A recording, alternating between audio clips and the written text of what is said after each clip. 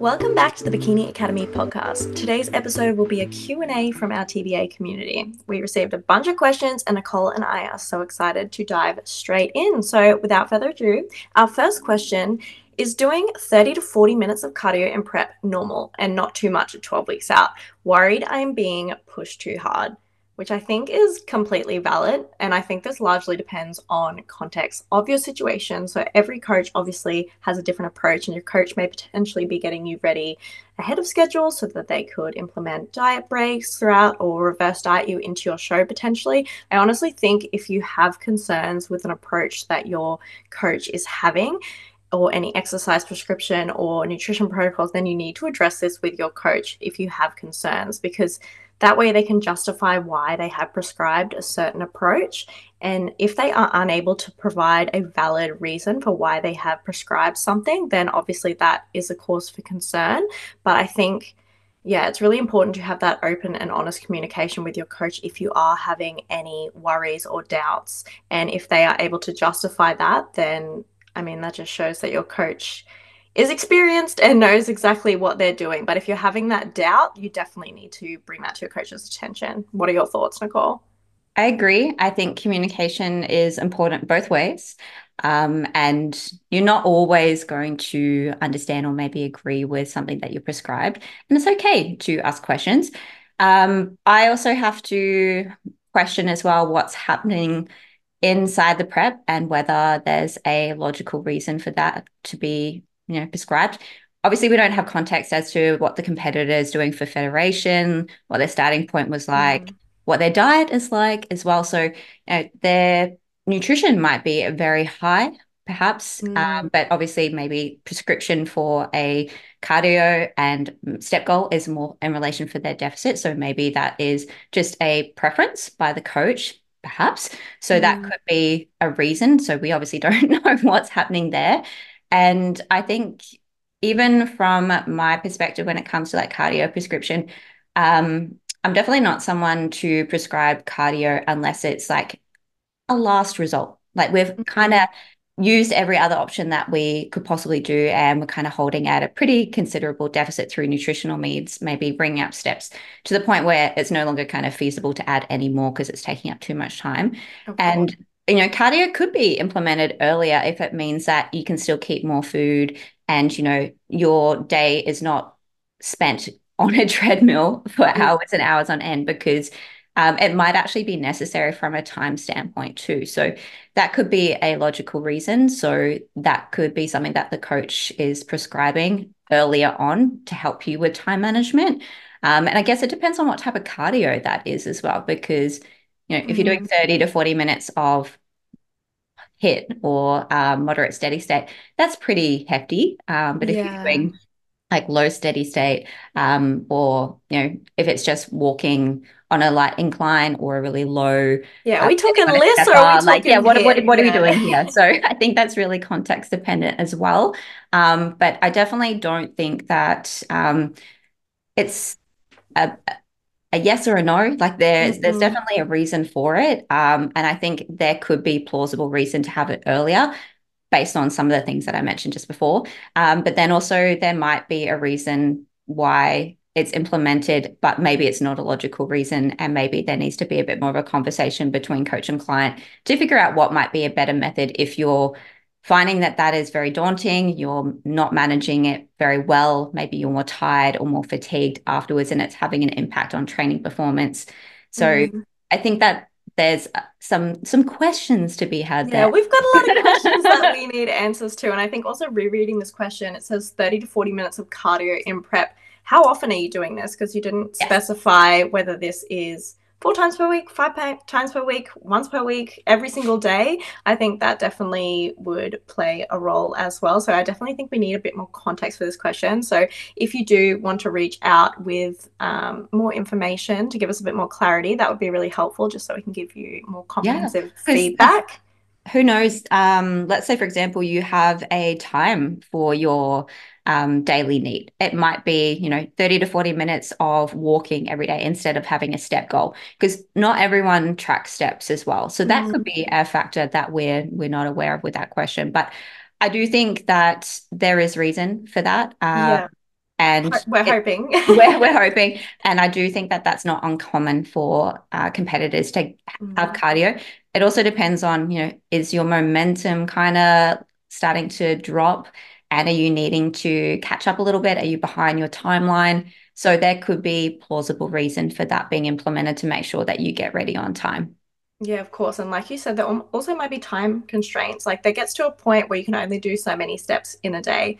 Most of us work full time. We have a lot of other responsibilities. And if you have a sedentary job, it can be extremely difficult to make sure that you're able to fit in your training sessions on top of, 15,000 steps and up. So maybe they've implemented cardio just due to time restraints so that you are able to increase your level of activity without taking up as much time. So, yeah, I definitely think it depends. And, everyone is going to have a different experience throughout their prep. I've had clients who have gone their entire prep without needing to do cardio at all.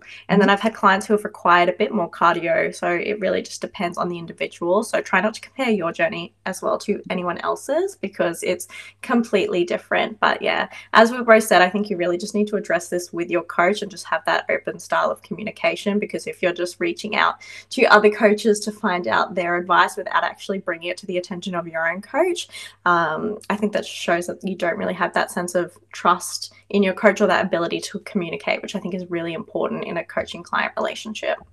I do have one other thing that might be a consideration. It might be something that this individual hasn't thought of, but at this point in time, is slowing down becoming more evident. So the time Mm, at which you're taking to maybe walk, it's becoming slower, and your pace and your gait is longer, or so you're not really getting as much out of maybe what you would when you would be doing a step goal.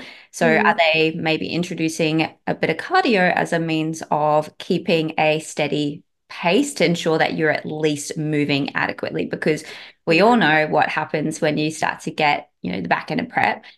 Absolutely everything slows down. We're more Mm, likely to, sit rather or lean. You're definitely not moving at the same no. Well, capacity as what you were doing several weeks ago. Yeah. yeah, your body's trying to preserve as much energy as possible, and it's probably something that you don't realize. But in hindsight, you recognize I was kind of a zombie towards the end. I'm not as expressive, or I'm not using as many gestures, and these are all forms of neat. You're kind of just feeling a bit like a robot. So that might be a means of just increasing your level of activity. So that's something to be mindful as well. But yeah, I think end of the day, having that open and honest discussion with your coach so that you can get a bit of clarity as to why they've prescribed cardio would be really helpful. And obviously, depending on their answer, is whether or not you have a cause for concern because you want to make sure that that is actually justified. So that brings us to our next question. So, is it normal for my coach to put my fats lower than normal? So, 22 grams at 53 kilos in body weight to prioritize carbs around training at 12 weeks out. Another 12 weeks out question. What are your thoughts? I'm not It sure if this must is be the same everyone in prep. person, but yeah, what are your thoughts on that, Nicole? Well, personally, I think that this one has not enough for us to really dig too deep in. So I want to talk a little bit more about maybe some considerations here because, in prep, if you are required to get very low levels of body fat, you sometimes do have to go to extremes, and there Mm, may be other variables and factors that are affecting whether you align with a protocol that you set out for, and or whether you have to push past barriers. And there are definitely instances where you sometimes have to go beyond what you thought, and it's about having obviously consent and obviously trying to do things as best as you possibly can. So I think obviously with the timestamp here, 12 weeks out is pretty far out from comp. So that is mm, probably a bit alarming, to kind of hold that level of fats at that point in time. However, we don't have context as to what's sort of happening with the rest of that person's nutrition to know,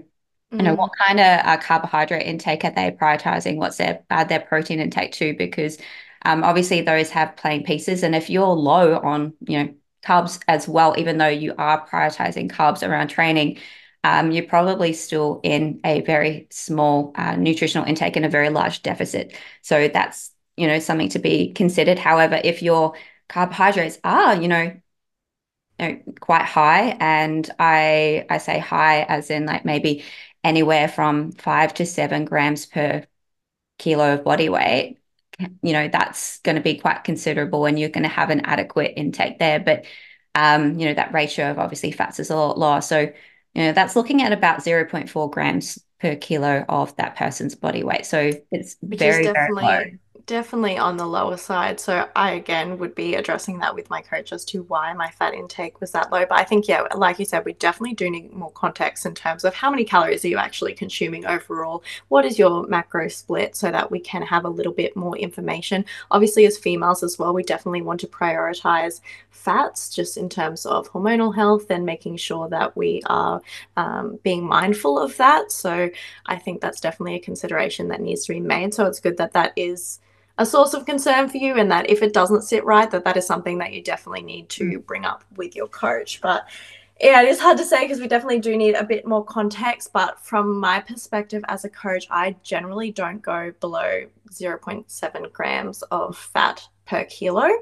And that's just the approach that I take with my clients. But yeah, I would definitely be addressing this with your coach because that definitely is on the lower side, particularly being 12 weeks out, because that's still 3 months away from competition. Obviously, in drastic circumstances and for short time frame periods, maybe that may be the case, and just making sure that both, coach and client are aware that this is only for a very specific amount of time and that it obviously is not a healthy protocol to take. But if this is something that's consistently been happening for, months at a time, then I think that that is definitely a cause for concern. Yeah. And I think we also have to talk about the fact that fuel utilization for the type of training that we're doing, and particularly in prep, like you're not training to the same level as what you are when you're high energy availability and, your aim is to build mass. Like you've got ample energy stores. And obviously that comes from both the fact that you have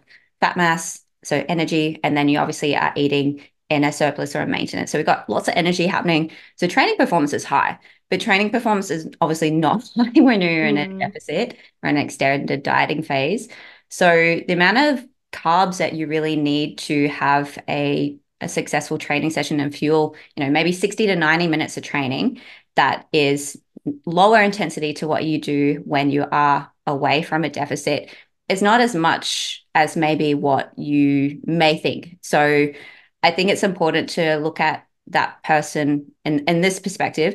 How many carbohydrates are you prioritizing around your training? So if mm, you're prioritizing maybe, having a very large carbohydrate meal, pre, intra, and after, and it's, averaging out and you're having majority of your carbohydrates there, and it's very high, then is that necessary, or are you consuming excess where you could be having that in other areas throughout the course of the day? So fuel utilization for carbs is sometimes not as high as what competitors often think. And that's something that I find when I'm working with a client is maybe like, yep, I'm having a pre-training meal. And we're looking at the sources and the type of carbohydrates that they're having. And they're probably having things that are not going to be as best utilized for that training session because they're not broken down efficiently enough so that mm, you can actually use it. So they might be low glycemic index, high fiber, a lot of fat.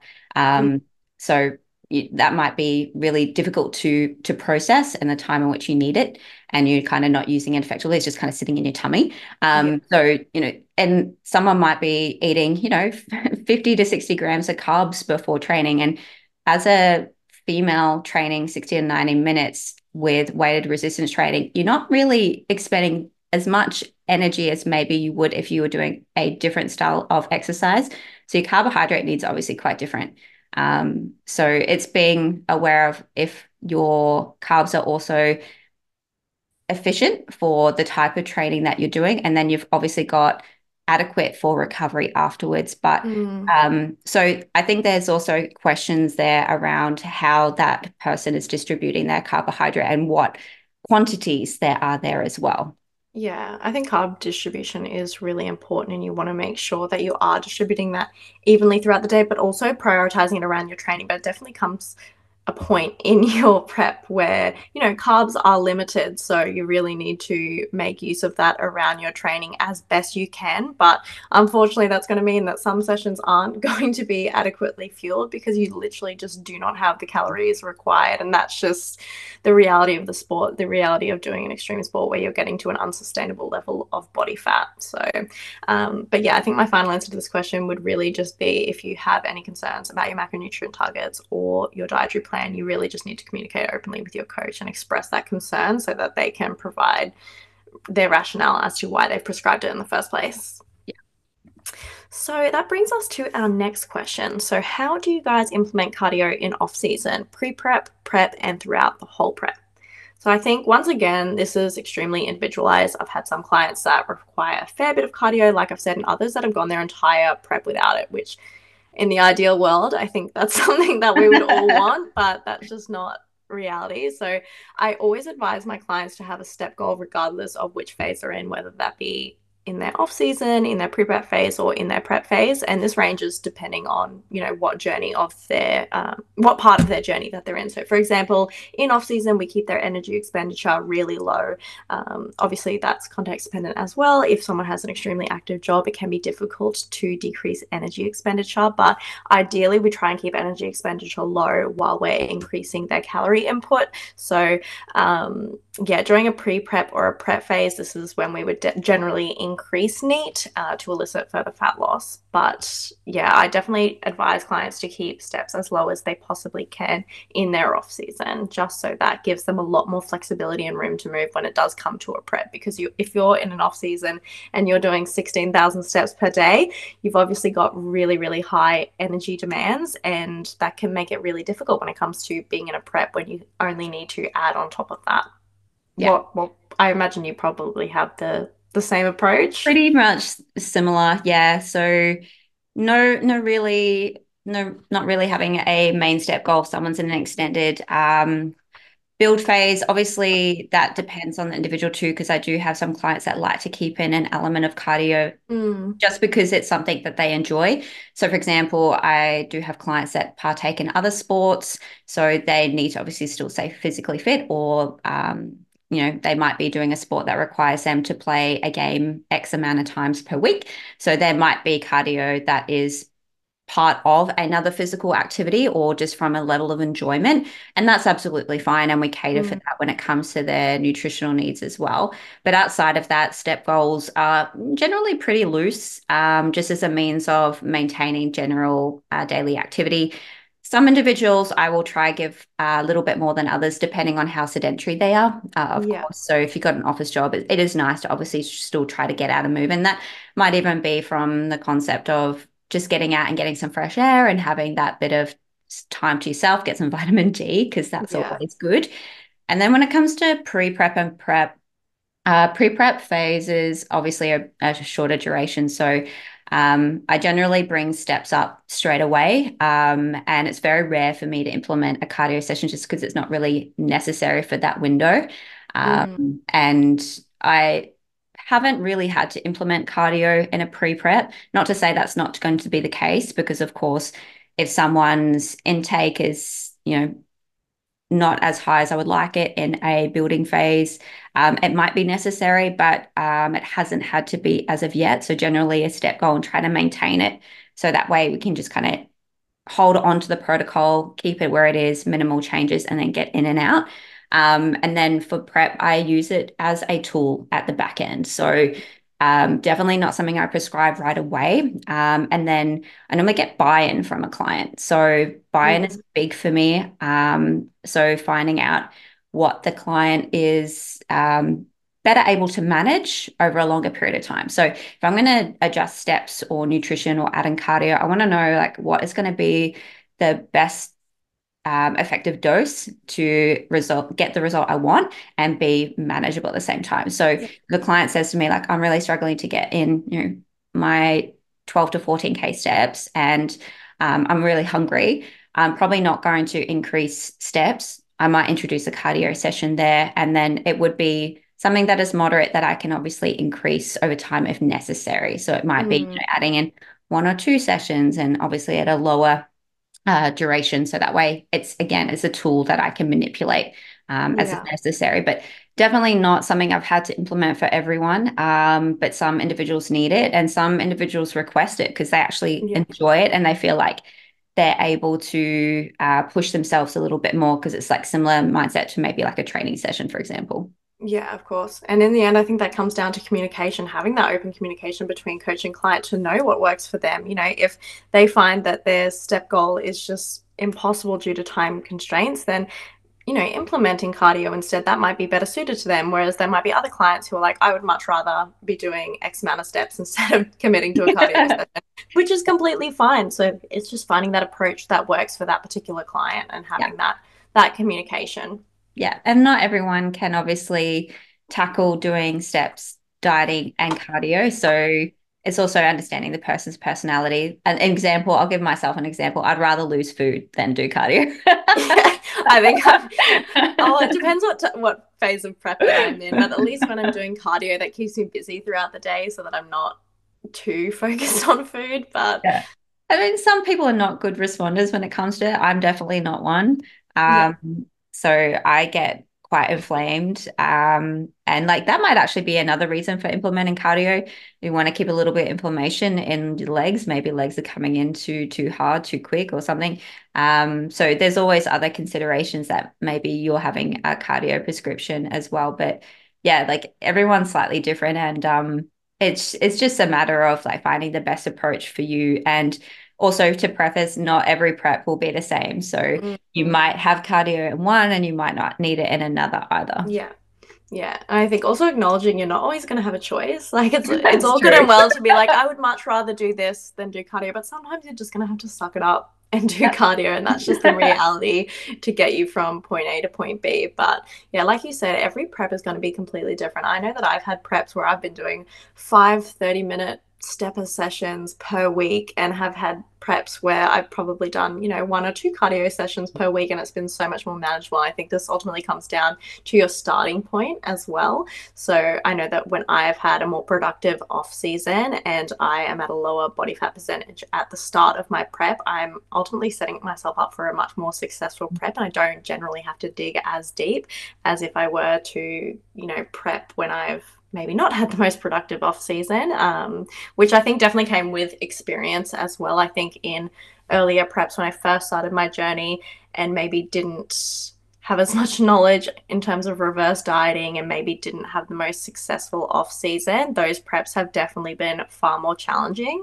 than if I were to treat my off season as I would a prep, which definitely just came, yeah, with experience and learning and knowing what works best for me and my body. Yeah, I agree. Okay, that brings us to our next question, which is how do you guys implement refeeds and or diet breaks in prep? So for me personally, I generally implement a diet every 8 to 10 weeks, but it really just depends on the client and how their body is responding. And I think it's important as well to realize that diet breaks aren't magic. And if anything, they really just help with the client's adherence to the plan. So I generally implement diet breaks just to ensure that clients are having that mental break from prep. And I think this is also why I prefer to have a longer prep with my clients so that they are able to have that time to implement diet breaks and refeeds throughout that journey. Because I ultimately think that that helps keep them going. You know, when you are finding it tough during prep and you're really digging deep and then you have those, you know, 4 to 7 days in a diet break, like that keeps you going. Like that's nothing re-energizes you more than some additional carbohydrates when you're in prep, and I'm sure that you would agree. Yeah, so I guess similar mindset in regards to diet breaks, although even when you've got a long enough timeline and you've obviously accounted for maybe some additional weeks, so maybe the goal is to implement 2 diet breaks over the course of your 20 to 30 week prep. But you know, we're not quite there. It's not to say that it's not something that we want to try to do. There's also sometimes times where you're planning for it, but it's just not feasible for you to be Mm. able to have it. So I try not to get my clients excited that they're always going to have a diet break because Yeah, no. there is We're not obviously setting the those false potential. Yeah, expectations. like Yeah. it's the same when it comes to refeeds as well. Like there are definitely strategies to obviously bring calories up to closer to predictive maintenance to help just reduce the amount of dieting fatigue. And obviously, that comes both psychological and physiological as well. So, they're definitely strategies that I try to implement, and generally, for the most part, refeeds are definitely widely used, Mm. and generally trying to keep that around consecutive training days, so that way, it's used adequately.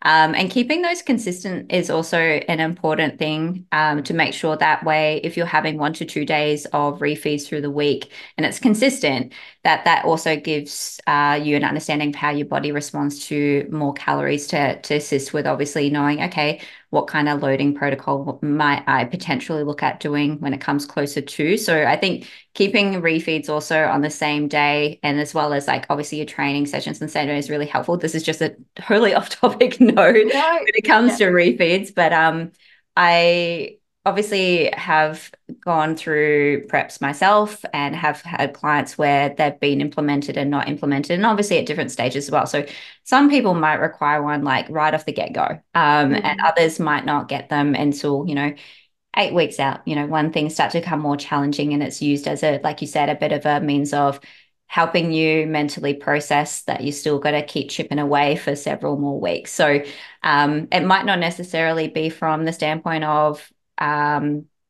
aiming to assist with training performance or slow down rate of loss.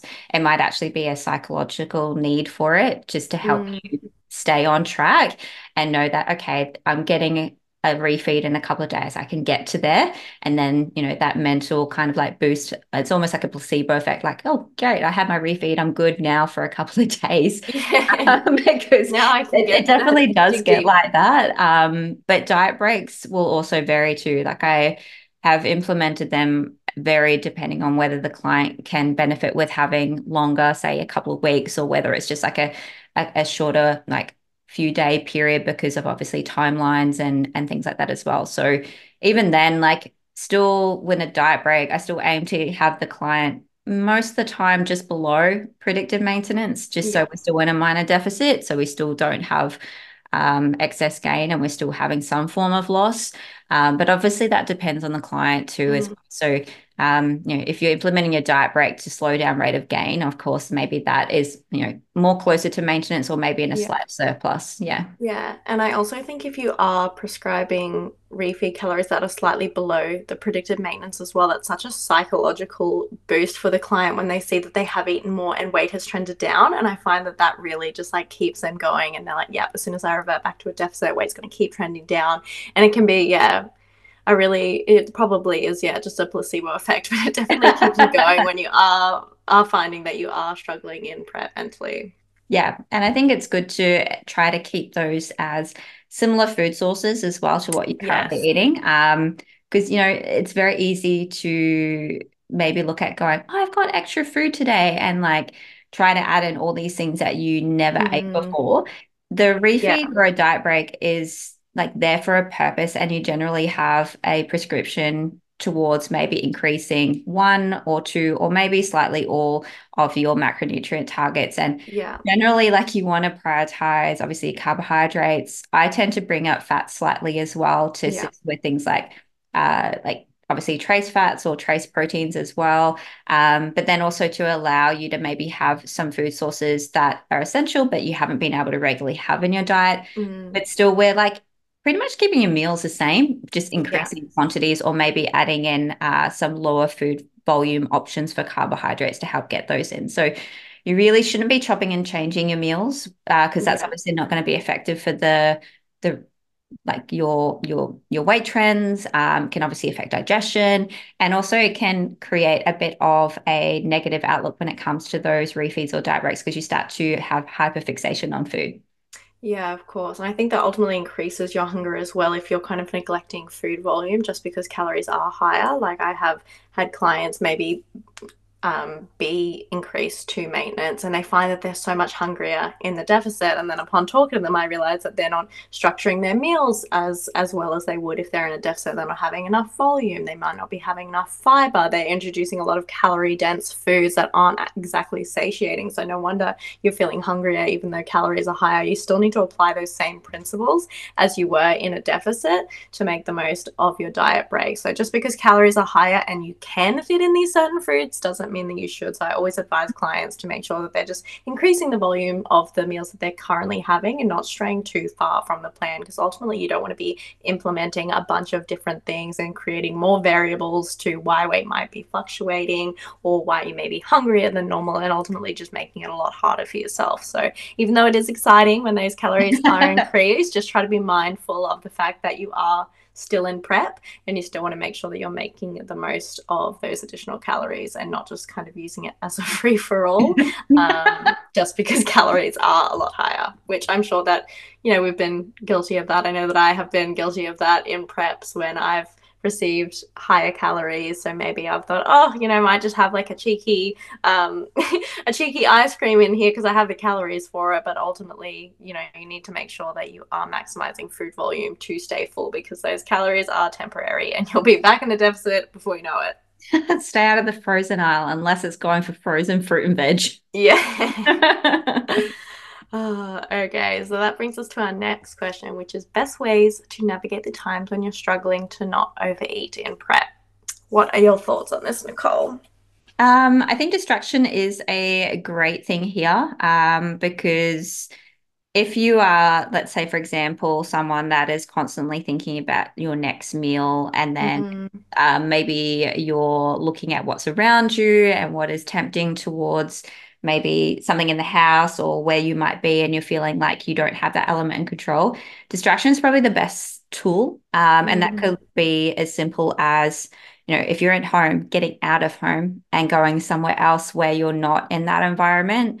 I think other distraction tools can obviously be things like doing hobbies and extra things to occupy your time and kind of take away that element of um, thinking about other things. So like I find that TV and things like that is not very good as a distraction because you can switch off so easily. But maybe if you were doing a puzzle or coloring or playing a game, you're obviously more fixed on that, and time can pass very quickly. So they're kinds of things that I would recommend to maybe look at doing to help distract yourself, or going out, going for a walk.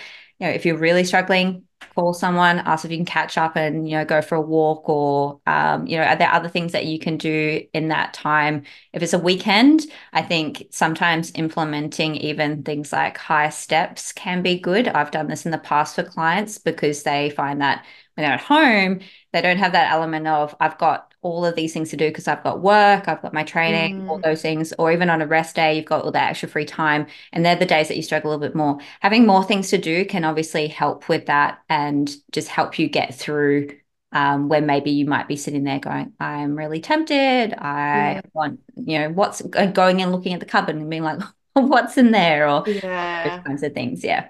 Yeah, I definitely think finding things to occupy your time and keep yourself busy and distracted is really helpful. I know that my most challenging prep was when I worked an office job and I found that I wasn't as busy throughout the day. I found that extremely challenging because I was so focused on food, whereas I've had more successful preps when I did start working as a personal trainer because I was constantly surrounded by people. I was constantly, in like quite a positive environment. I was always busy. I was always on the go. So that left little time to be thinking of food. And I also think my biggest piece of advice would be just having a lot of structure in your day and having a lot of structure in terms of your meals. So even though I didn't follow a meal plan, I would always structure my week so that I was following a plan that I made for myself throughout that week. So that could change from week to week, but generally I kept my foods very similar. And I think that this just ultimately reduces food focus so that you you know exactly what you're going to eat each time, and also not making your meals overly palatable, because when your meals are overly palatable, you're just going to want to eat more of it. And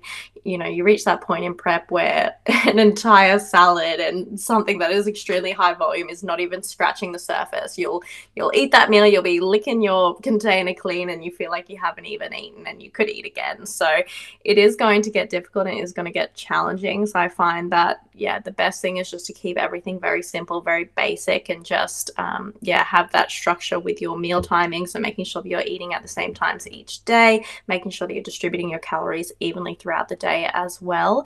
And yeah, I found that when I struggled with food the most throughout prep is when I was trying to make every meal super exciting. When I was researching different ways to make foods lower calories so that I could eat more, and seeing different calorie hacks and trying out new recipes, I found that I was extremely food focused. So the best thing that I did was just making sure to keep everything extremely simple and just focusing on the basics, because yeah, the more that you focus on food and trying to cheat the system, I think the harder you make it for yourself. So I think just acknowledging that, it is going to be hard, it's going to be extremely challenging, you're going to be hungry at times, but it's all part of the process. And there's only so much that you can do to maximize food volume. You've also just got to mentally prepare yourself for the fact that, you are going to be hungry and you are going to be uncomfortable, and, that's okay. Yeah, I think the more exactly. you try and resist it, it's like a Chinese finger trap. The more you try to resist it, the more caught up in it you get. So just trying to just, acknowledge that, release yourself from it, and, accept the fact that that is just the reality of being in prep, and that's something that you've signed up for. But yeah, I think also as well in this question, I just wanted to address, if you are struggling with overeating and you find that you're falling into habits of binge eating, then I definitely wouldn't advise continuing on with a prep. So I'm not sure if that's even relevant to this question, but I think if that is a factor, then ultimately pulling out a prep and working on your relationship with food should come first and foremost, because the stage is always going to be there. And if you're struggling to overeat on, numerous occasions, and you find that you're unable to adhere, then that's definitely something that you need to work on prior to committing to a prep. Yeah. Something I didn't think of when you read out that question, because my automatic thought was, this person is contemplating, rather than Mm, maybe acting. I guess for context as well, does overeating mean that maybe you're pushing the boundaries and maybe just going over your macros, or adding in little bits and pieces to, it won't hurt, that kind of scenario. yeah. I can have maybe an extra 10 grams of rice, or like an extra 100 Mm, grams of veg. It won't hurt that much. Like, I'm really hungry today, and trying to justify it. Like yeah. that kind of mentality as well, because that's something that we definitely don't want, because that obviously leads to further things Mm, like you're mentioning as well. yeah. Like, it's probably a good thing to talk to the Mm, coach and others, yeah. to make sure that you're not leading into other tendencies. Um, Yeah. and at the end of the day, like, you can justify anything. And it's Mm, important to acknowledge that that's not a good thing no. either. So, trying to catch yourself if you're having those thoughts. So maybe even journaling is also a good thing for you if you are struggling with this sort of stuff, to identify where those thoughts are coming from, and whether there is something that is a bit more of a cause for alarm, and maybe requires more work. Yeah, of course. And that has a compounding effect as well. So when you do overeat one week and say your weight still trends down, it's like, oh, I got away with it. Like my Yes. coach doesn't know, like it's fine. And then, something that may be happening as a one-off then starts becoming, a frequent thing. It starts becoming a daily thing. And that definitely adds up. It has a compounding effect. It's like a domino effect. And, then that results in you overeating each day, damaging your relationship with food. And ultimately, you can't cheat results. If you're not following the plan, you're not going to be achieving the results that are required of you to step on stage. And that's something that your coach is going to acknowledge. And if you are not being honest and upfront about that as well, it results in changes being made to your calorie intake or increasing your energy expenditure, which actually aren't required and are going to be making it a lot harder for you to adhere in the first place. So I think that that's when it can be very damaging to a coach and client relationship, when you don't have that honesty and you aren't making your coach aware of things that you're struggling with, because ultimately they're just trying to get you to stage, and they're making sure that their approach is catering to make that happen. So if they're making changes that aren't actually necessary, then it's going to be doing more harm than good. So if that's something that you are struggling with, do not be embarrassed. Like this is something that so many people go through, and it's not something that your coach is going to judge you for. So just making sure that you're making your coach aware of that, because ultimately when you step on stage you want to make sure that you're bringing your absolute best. And if you are struggling with your relationship with food throughout the process and you're not being adherent, you're not going to be bringing your best, and you're not going to be feeling your best either. So don't feel like, okay, just because I've made it X amount of weeks and I've got X amount of weeks to go, like I need to just keep pushing through because I want to make it to stage, because the stage isn't going anywhere and your relationship with food is forever. So you want to make sure that you're not damaging that in the process. Yeah. You're only cheating yourself. And at the end of the day, your coach can see through things. Absolutely. It Trust gets to me. a point where things aren't making sense. And I think as well as a coach, you kind of beat yourself up when, you're prescribing You these definitely protocols and do. you're like, Yeah. weight's Something's not shooting up. working. Like, what's Yeah, going on? Yeah. yeah, what have I done wrong? And you're, trying to pick your approach apart and see what's, not going right. And at the end of the day, it just comes down to the client isn't actually being honest and upfront with what they're going through, which they really need to be, because as a coach, you're you're pulling out your hair trying to figure out what's going wrong. Yeah. When in reality they're just not being upfront, and that's definitely nothing to be embarrassed about. And it's definitely something I, as a coach personally, like I would prefer to hear that Mm. than be picking myself apart as to what's going wrong and what improvements I could be making when the plan actually isn't being followed in the Yeah. first place. Yeah. And look, to be on the other end of the spectrum and being on that coach hat, like it's not a nice conversation obviously to have. No, no. Like most times when someone says, hey, I need to have a chat, we've already seen it coming for a while and we've been Yeah. waiting for you to be ready to have that. Or maybe it's like gentle prodding to acknowledge, like, I think, check to see if there's anything happening, or, you're not really ticking all Mm. your boxes. And generally, after just expressing that, okay, I've done something or I'm having difficulty, there's that element of relief, because Yeah. you're no longer sitting with any guilt and it's not manifesting, and it's generally like, you good? Like, yeah, we're good. Okay, cool. Let's like figure out what we can implement now to help, manage the situation, or what do we do now? So Mm. it's generally better for everyone, to have those harder conversations. It's not easy by any means, but No. Yeah. it's even as simple as just being able to say to your coach, like, I'm having thoughts of, wanting to eat more.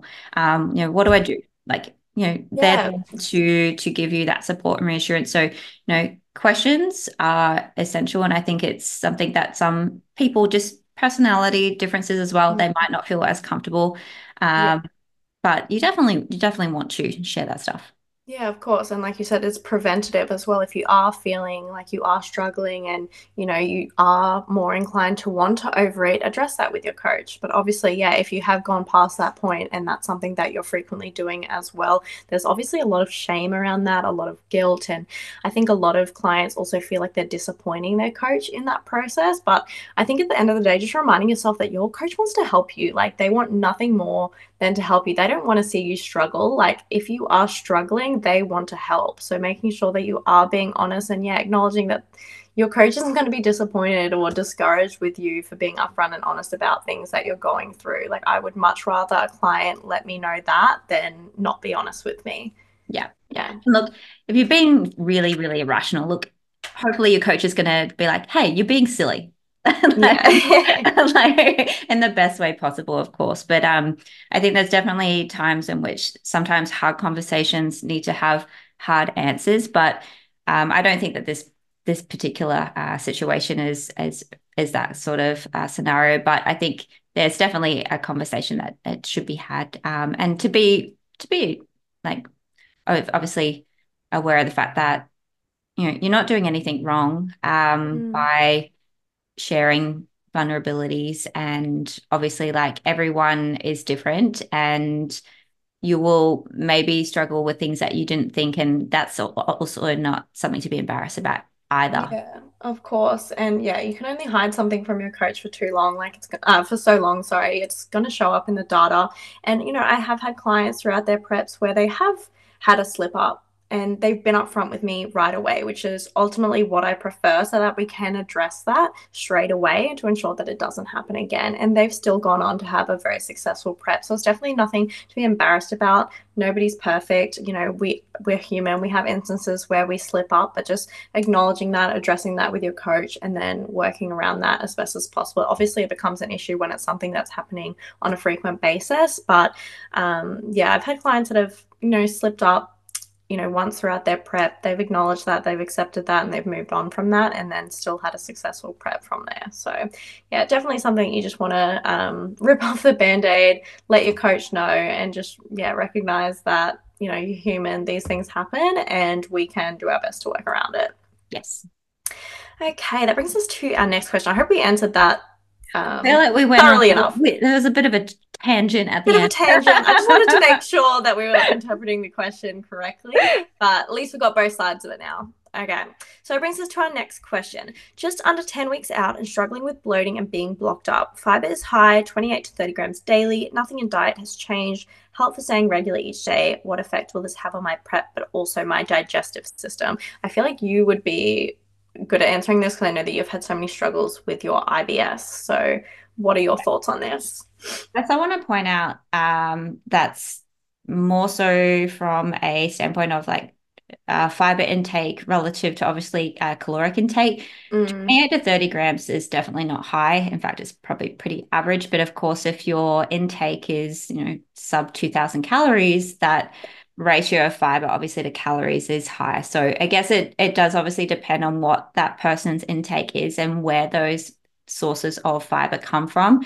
If mm, the ratio is varied when it comes to soluble and insoluble, and it's not like a kind of nice even balance, there can obviously be some issues there if you don't digest also some particular fibers very well. Also, we're having any synthetic fibers in the diet yeah. as well. So obviously that's like your sugar alcohols or things like xanthan gum, for example. So, that's a consideration. So, obviously, looking at that first and foremost is like where are you getting Mm, your sources of fiber from? How are you distributing them through your meals through the course of the day? Like, are you having them kind of evenly, or are you having like 15 grams of fiber in one meal? You're probably not going to digest that very well. no. And what's your fluid intake as well? Because obviously you want to make sure if you're having a lot of one type of fiber, you're still actually able to have fluid as well to help, pass your digestive content. So I think there's some nutritional considerations that need to be discussed there first before looking Mm, at other things.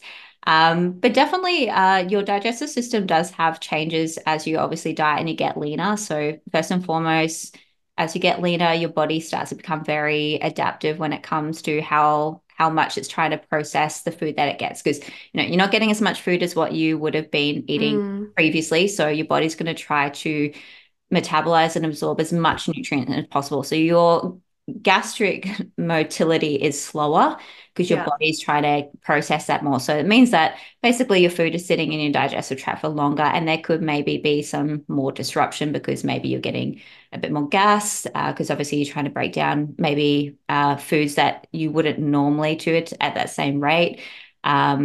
So, that could be just a factor just naturally. And to be honest, most individuals will have changes to their digestive system in prep, and how Mm, frequently they go to the bathroom, despite how much they eat. Maybe they actually do have quite voluminous meals.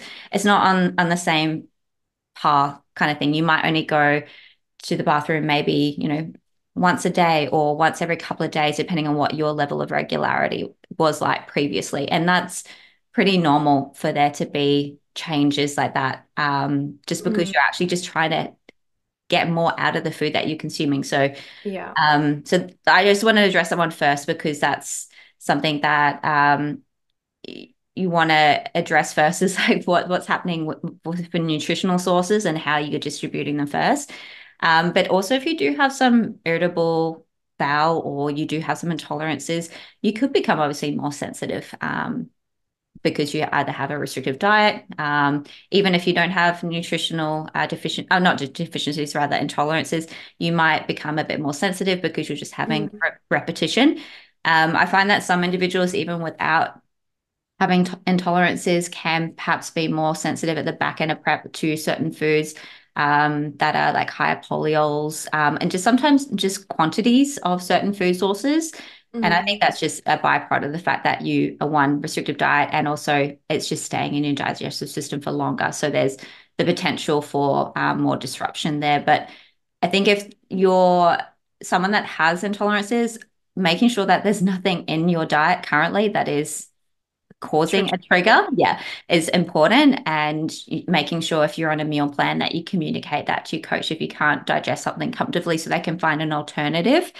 And then, if that's something that you've never had to experience before, I think having a diary or writing down how you feel after your meals is good because it mm, helps you identify whether it's maybe the meal that you had just then, or whether it was, the byproduct of all your meals the day before. So even like meal timing can have a huge impact there as well. But the other one is obviously, what's probably the biggest one on top of all this is what's stress like? yeah. Because like stress has a huge impact on obviously your digestion and whether you obviously have a regular like tendency to go to the bathroom at the same time of day. So Mm, if you're changing maybe when you wake up, when you go to bed, your body might not be waking up to that usual time that you go to the bathroom.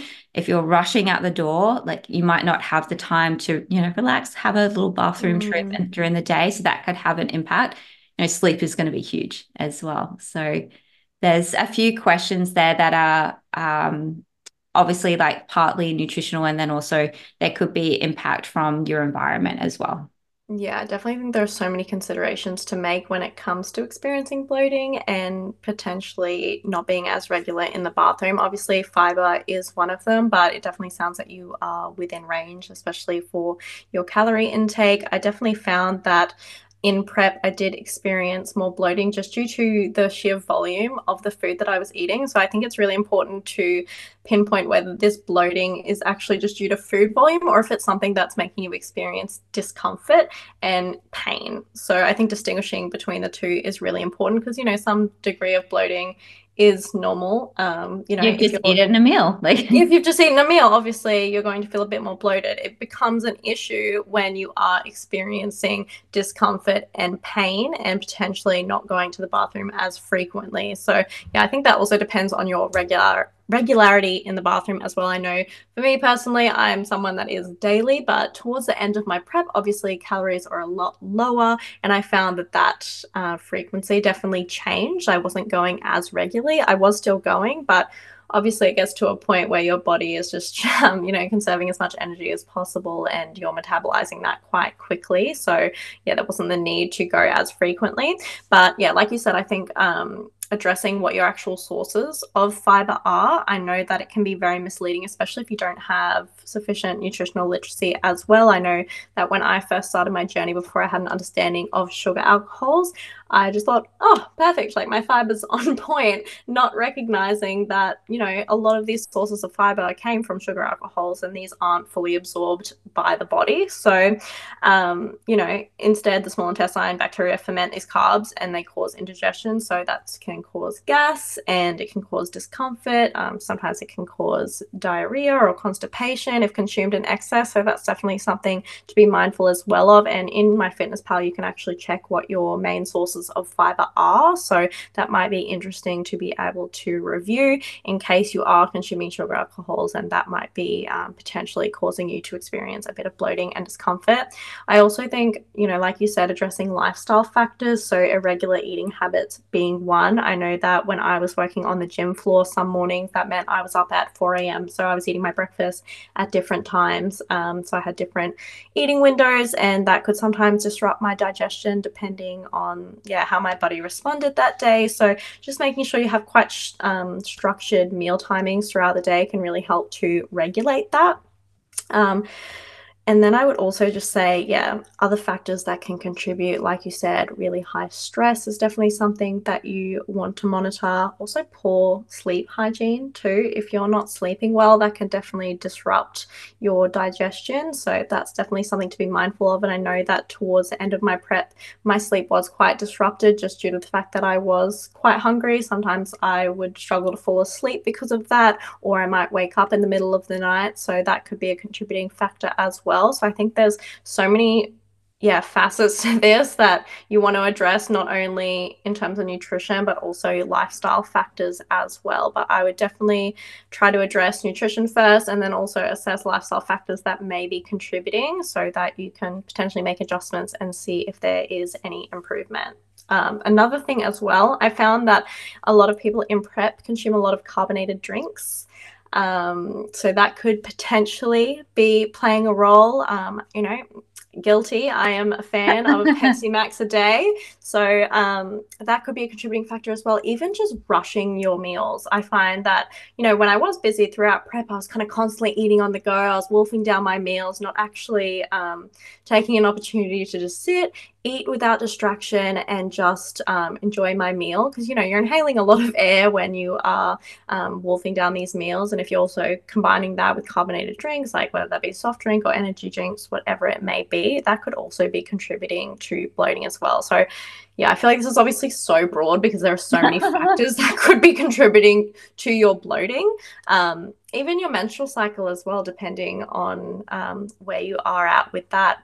Different periods of the month, you might experience more bloating. I know that that can definitely affect my bathroom habits too. So that could be a factor to consider as well. But I would try and address, yeah, both nutrition and lifestyle factors and try to make adjustments one at a time so you can see what is actually working and what's not. I would try to avoid taking out too many triggers at once. Like I know that a lot of people think, oh, it must be dairy or it must be gluten. So they remove all dairy and gluten. But, if you're taking away too many variables at once, it's going to make it a lot more challenging for you to actually determine what the root cause of this is. You might actually not need to take anything out. It might actually be something like you're not actually including something in your diet. So Yeah. you know, in prep, we're more likely to eat our carbohydrates from like when we get very low, it's generally like you're eating mostly vegetables, sadly. Yeah. So like you might not be eating as many grains, nuts, seeds, legumes that could be having other sources of dietary fiber. So you might actually not be consuming something to help out with that balance and ratio Mm. of your fiber. So it might actually not be something that you're needing to take out. It might be something you need to add into your Yeah. diet as well. But I also think it's important to acknowledge that as you get leaner, you're going to obviously see more changes to your body. And I think this is quite common where competitors experience, well, not even experience, as in they often comment, I'm really bloated today. It's like you look Mm. at them and they're like, you're not. Shredded abs. But like you're more likely to maybe see that you've just consumed a meal because you have Mm. less fat around Yeah. your abdominal area. And I think that's very normal is people to sense things more in their body Mm. because you're leaner. Yeah. So it might be a bit more of a mental, like I'm bloated and not Mm. necessarily be you're actually bloated. You might not be having like a irritable level of bloating. You might be just Yeah. bloating because you've just consumed something. Um, Mm. so that's also something to consider. But I think it's very normal for competitors to have changes in their digestive health. And I say digestive health just because of like regularity changes Yeah.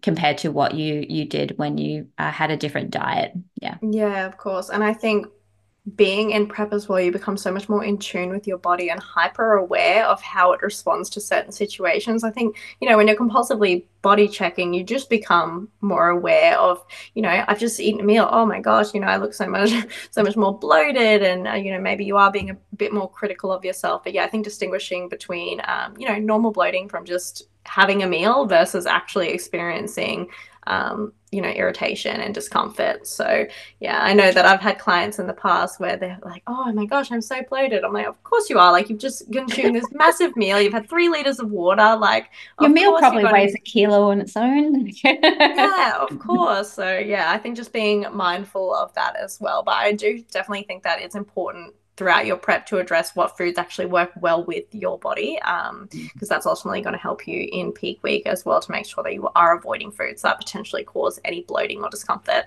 Yeah. Okay, next question. So, how to settle nerves before and on comp day? Dun, dun, Dun, dun, dun. dun. I'm probably the worst for this because I'm such an anxious person. So I am just so nervous. I think prior to stepping on stage is more like nervous excitement. And Mm. then it's generally like right before I step on stage where I'm like, holy shit, like this is happening. And that's when I'm feeling like extremely anxious about stepping on stage. But I know that that just all goes away after my first audition. Once I've stepped on stage that first time, I get off stage, I'm like, oh, okay, I can do this. Like, it's just that reassurance that you need. And yeah, the atmosphere is just so electric that you just want to step on stage again and you're so excited and those nerves sort of disappear. But yeah, I think my biggest piece of advice, and I know that no one is going to follow this, but do not stalk every competitor that you will be up against on the day. And I know it's human nature to want to compare yourself and see how you measure up, but that is one surefire way to psych yourself out. And, knowing who's going to be there on the day changes absolutely nothing. If anything, it's just going to be a detriment to your mindset because you're going to be so worried about who you're up against and far more concerned with, everyone else as opposed to, all of the hard work that you've put in and the fact that you're doing this for yourself. So I think trying to stay off social media prior to Mm. stepping on stage, I think would be my biggest piece of advice. Just try to be present as much as possible because it's such a whirlwind. And I'm sure that you agree with that. Like the day is over so So quickly. quick. It's so Yeah. quick. It was like you're, That 24 hours, like, or 48 hours rather, like the day before even, it's really quick. yeah, and you're prepping for 30 weeks sort of for this one moment. So you want to make sure that you actually enjoy it. But I think, yeah, some sort of nervous response is so normal because it's important to you. Like if it's something that you didn't value and that you weren't excited for, there would be no nerves associated with it because you don't care. I think nerves just show that you care, that it's something that you're looking forward to, and just trying to flip the script as well. Just knowing, I've done the absolute best that I could throughout this prep. I'm just gonna enjoy this process for what it is, have fun, and try and be present. Yeah, would be my biggest piece of advice, and just try not to get too caught up in it all. Yeah. I go a little bit like I disappear. I'm like MIA probably the day before. You're just ghost. I'm like, yeah, but that's because I am a bit more of an anxious person as well. Mm, So I normally aim to get like a really early night's sleep. So go to bed mm, really early. And I'm talking like I probably go to bed around 6 o'clock at night because you're getting up pretty early the next day. yeah. So having Okay, a grandma. yeah, yeah. Look, at the You're having back in a supper prep, and you're I off to was bed. last time going to bed around 6 o'clock at night. So The there you go. time Um, portal's a breakfast, so I get it. Exactly. I get it. Yeah, it's so. But I think having making sure you get good sleep is really helpful for you for obviously stress on the day. So that's always been something that I've done. And then I generally have my phone on like do not disturb or whatever on show day. So that way I don't get notifications. Yeah. And that way I can just kind of focus on what I need to do. I have my own routine in the morning, which Mhm. I obviously try to do, which is like I get up, I take my photos, I go get a black coffee, and then I start like getting ready, which is like for me, has been in the past like doing my own makeup, and then I would obviously head to the venue. So that I've normally put on music that I like and I'm like in a really good mood. So Yeah. I find means of lifting myself up and putting myself in a position where I feel the best possible. And that helps me with nerves and being anxious the day of and like the day before. But I think obviously everyone's going to be very different, and you might not have the ability to switch off your phone because maybe you've got a lot of friends and family coming to watch and things like that. So Mm, maybe just letting others around know that I'll see you like after the show, in case you're worried about showing up for everyone and keeping everyone appeased and happy that's coming to watch and support you. I think, as much as you want to put on a show for others, it's important that you reflect on that this is for you, and they're going to support you no matter what. And no yeah. matter how you place, they're going to say you're the best on the day. They're going to Yeah. like, it's like It you was should have rigged. won. Like, so that, Yeah, like, putting know that to nothing about the side. Yeah, sport. Yeah. exactly. Like, it's so fine. Like, they're going to love and appreciate everything that you did, and just be wowed by you as soon as you step on stage, regardless. But the other thing that competitors, I think, get really nervous and anxious about is obviously like falling over on stage. And I Yeah. think this is something that every female competitor that has to wear heels freaks out about. Like, what about the floor? What if I slip? What if I trip?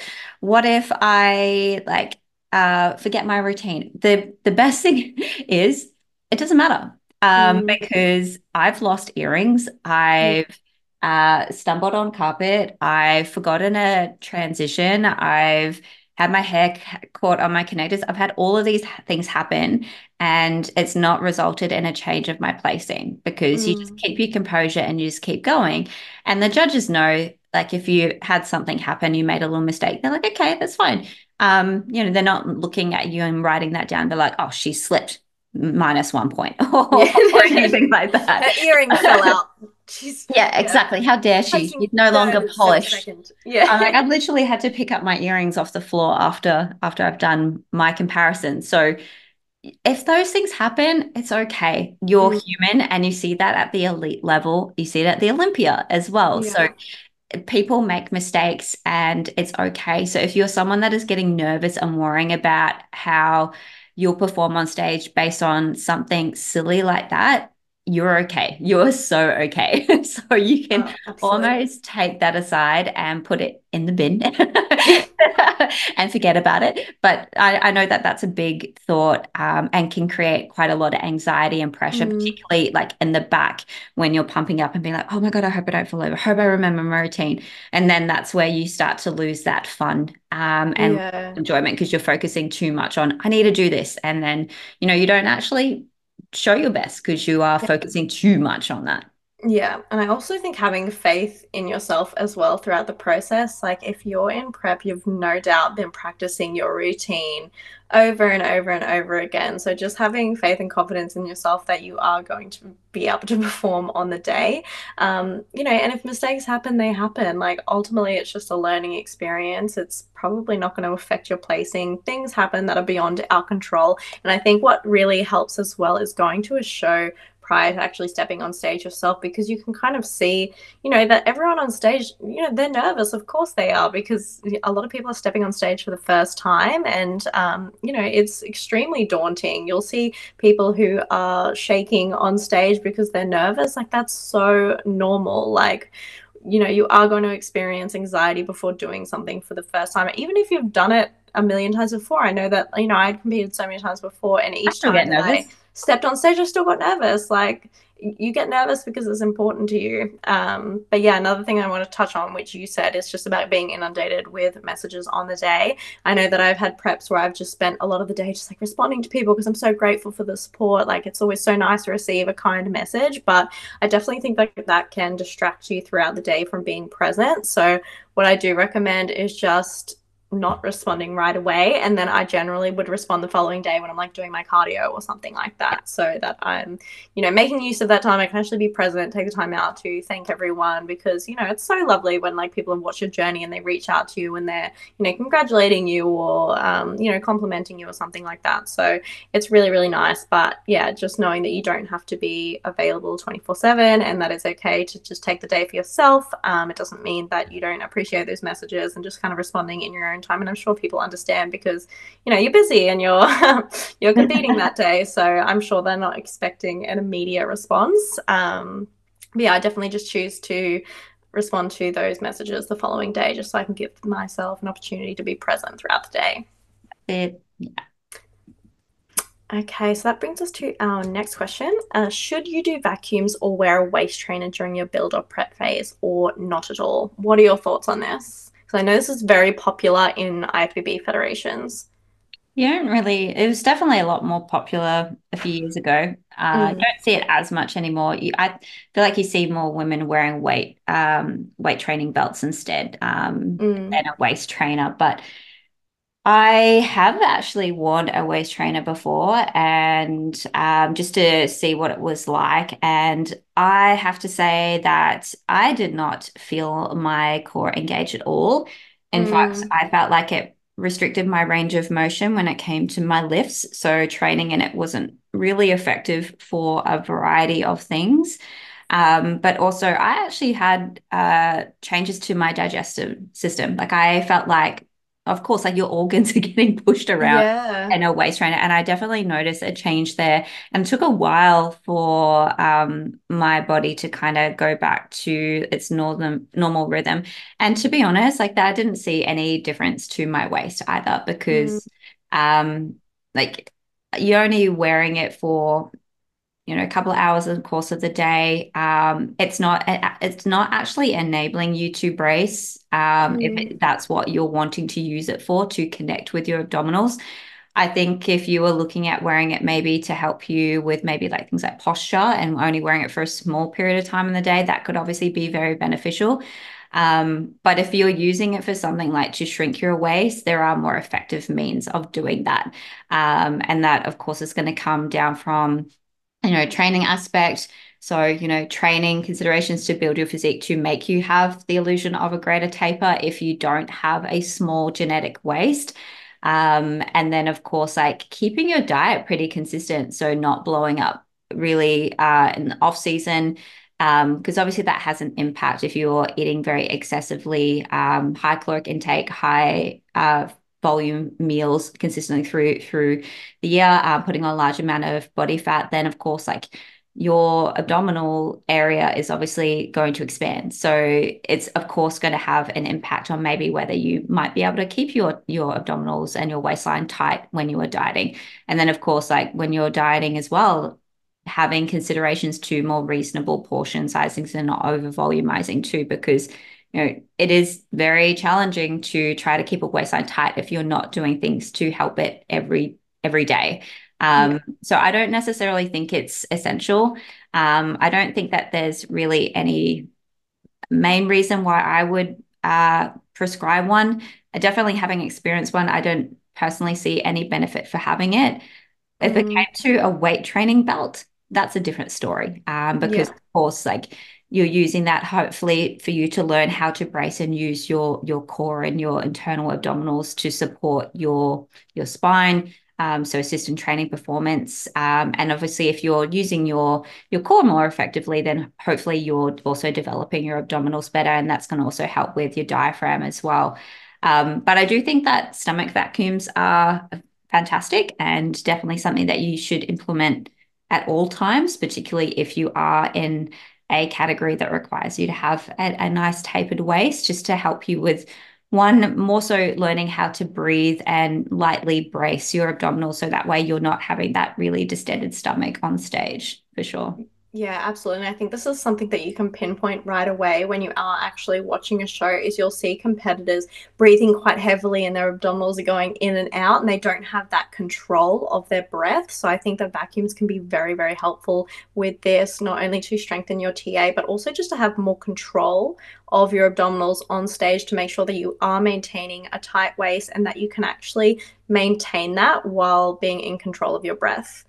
And yeah, I think that that definitely has helped me a lot as well, and as well as a lot of my competitors, just to be able to have that stability and control on the day when I am hitting my poses. Yeah. And we're not talking about sucking in excessively, like a full stomach vacuum, like you see in a classic physique competitor. Like we're not Yeah. inverting our abdominals.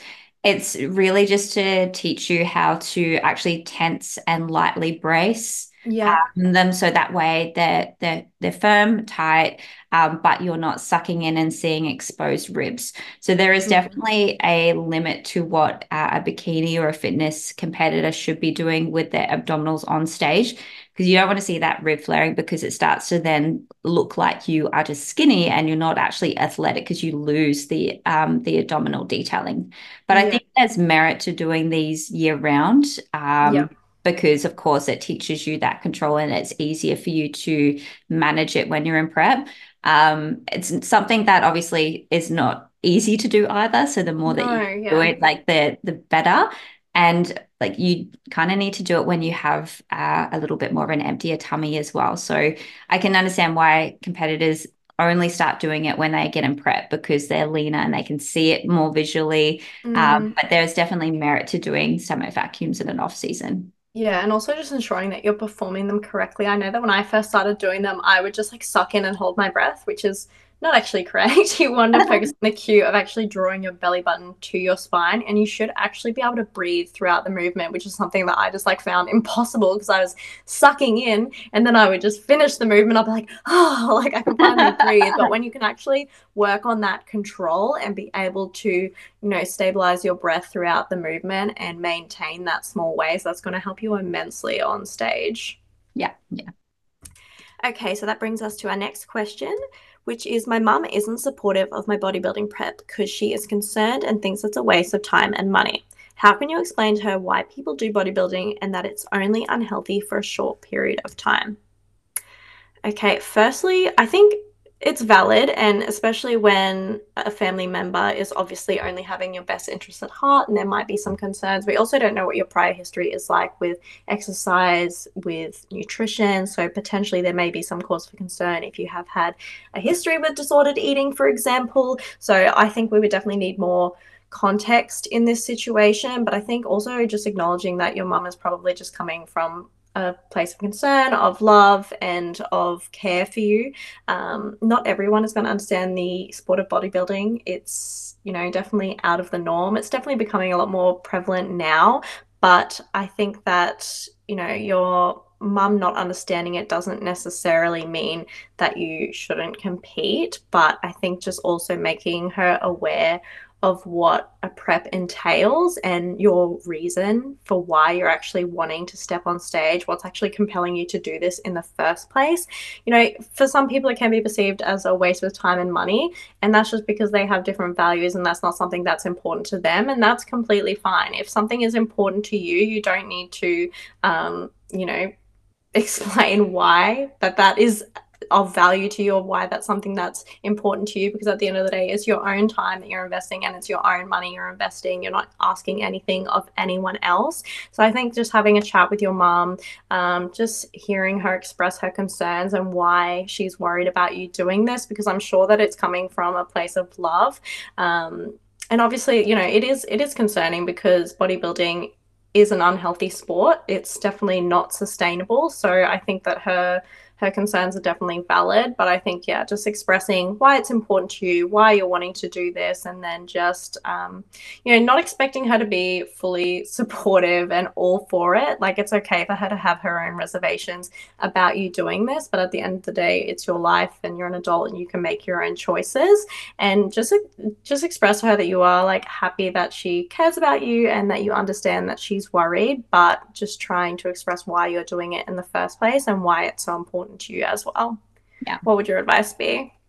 You pretty much answered it. I think it's important to remember that family will only ever want your best interests. And like you said, it doesn't always mean it's something that you want to do. I think it's important to also remember that they're going to be viewing this from their perspective based on their experience. So there might be a generational or a societal expectation of what is deemed as being like healthy. So Mm, this is going to come from obviously, what they think is healthy in regards to exercise and nutrition, and they might not be very literate on those things, but what you're doing seems very extreme or very different, and they're going to compare it to what they do or what they think is normal or healthy. So you could very much try to get them into to getting more involved by really sharing and educating them on what you're doing and how and why. Getting them involved can be very helpful. But I think it's also important to acknowledge that they're going to view what you do as being strange, but it doesn't necessarily mean that it's not healthy. You might very much be making better choices when it comes to your diet, and being physically active obviously has merit. But in their eyes, it might be like you're not doing something very healthy. So just Mhm. being able to accept that their decisions and their opinions are obviously going to be different, and this might be a family member, it could be a friend, it could be a brother or sister, it could be anyone really. And that, like you said, it's okay. They don't have to always agree, and it is your decision. When it comes from a financial standpoint, I'm going to understand how a family member might be like, well, that's a waste of money because it's not the cost of a normal sport. If you were to compare this Mm, to obviously something else, it's definitely not the same level of cost with like fees, registrations. Like you definitely don't get a lot of gain out of it. In fact, you get basically no monetary gain. It's yeah. all like a It's cost. intrinsic, yeah. Exactly. So I can understand where a family member might think that that's a waste because maybe they want to get you to save your money or put it towards other things. So again, like I think it's just, yeah, communicating your why and your reasonings as well. But I think if you're able to accept that throughout this period, you might not have their 100% support, but it doesn't mean that they're not going to support you at the end is good, because you'd be surprised by how many people might not feel like you might not feel like you have that support because they don't have that understanding or they don't want to get involved. But then when they see you on stage or they come to your show or they see that afterwards and see what you've done, that's where that support comes from. And then they can see that, what you did. And then the next time you do it, it might be easier. But then it's also okay if someone still doesn't agree at the Yeah. end of the day as well. So I think you can just try to do your best, like you said, as to just get them to be more understanding, help educate them, and try to get them involved. But if they're not interested, be okay with it No, as I well. completely agree with that. I don't think that you have to align on absolutely everything. People in your life aren't always going to do things that you agree with, but as long as you're not hurting anyone and, doing choices based on the fact that they align with you and your values, then that's all that matters. All that you can really do in that situation is just explain your intentions for why you're wanting to do something and then just continue to show up for yourself. And over time, hopefully, that's something that she comes around to when she sees the positive impact that it's having in your life. So, our final question is I went over calories, feeling like crap because I had chocolate, I had a Snickers bar and a brownie, and was over my calories big time. For the past 16 weeks, I've been fully on track, and last night I just blew out. I'm 10 weeks out. Tips for how to regain focus and avoid this happening again. I'm a first timer.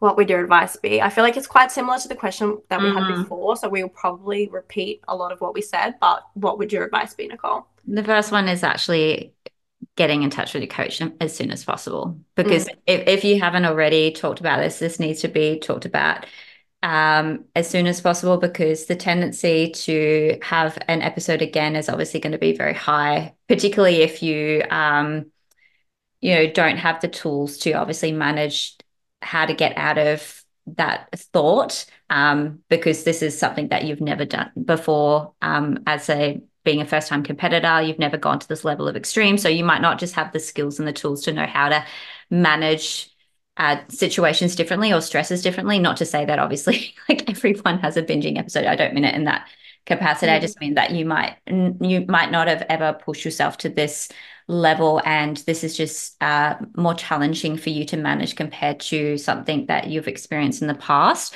So firstly, communication. So that's going to be the most effective, because then from there you guys are going to be able to hopefully have a discussion as to what's the best protocol, where you're currently at, and whether it's feasible for you to continue on, or whether it's like, okay, is this going to be a potential repetitive issue, and do we need to pull out and maybe work on our relationship with food? So it's definitely something that you want to communicate first. Maybe it's a means of creating some tools to help you manage some changes to diet, some changes to strategies, So more mindfulness. So there could be things that you could implement if you think that you and your coach think that you're able to continue on.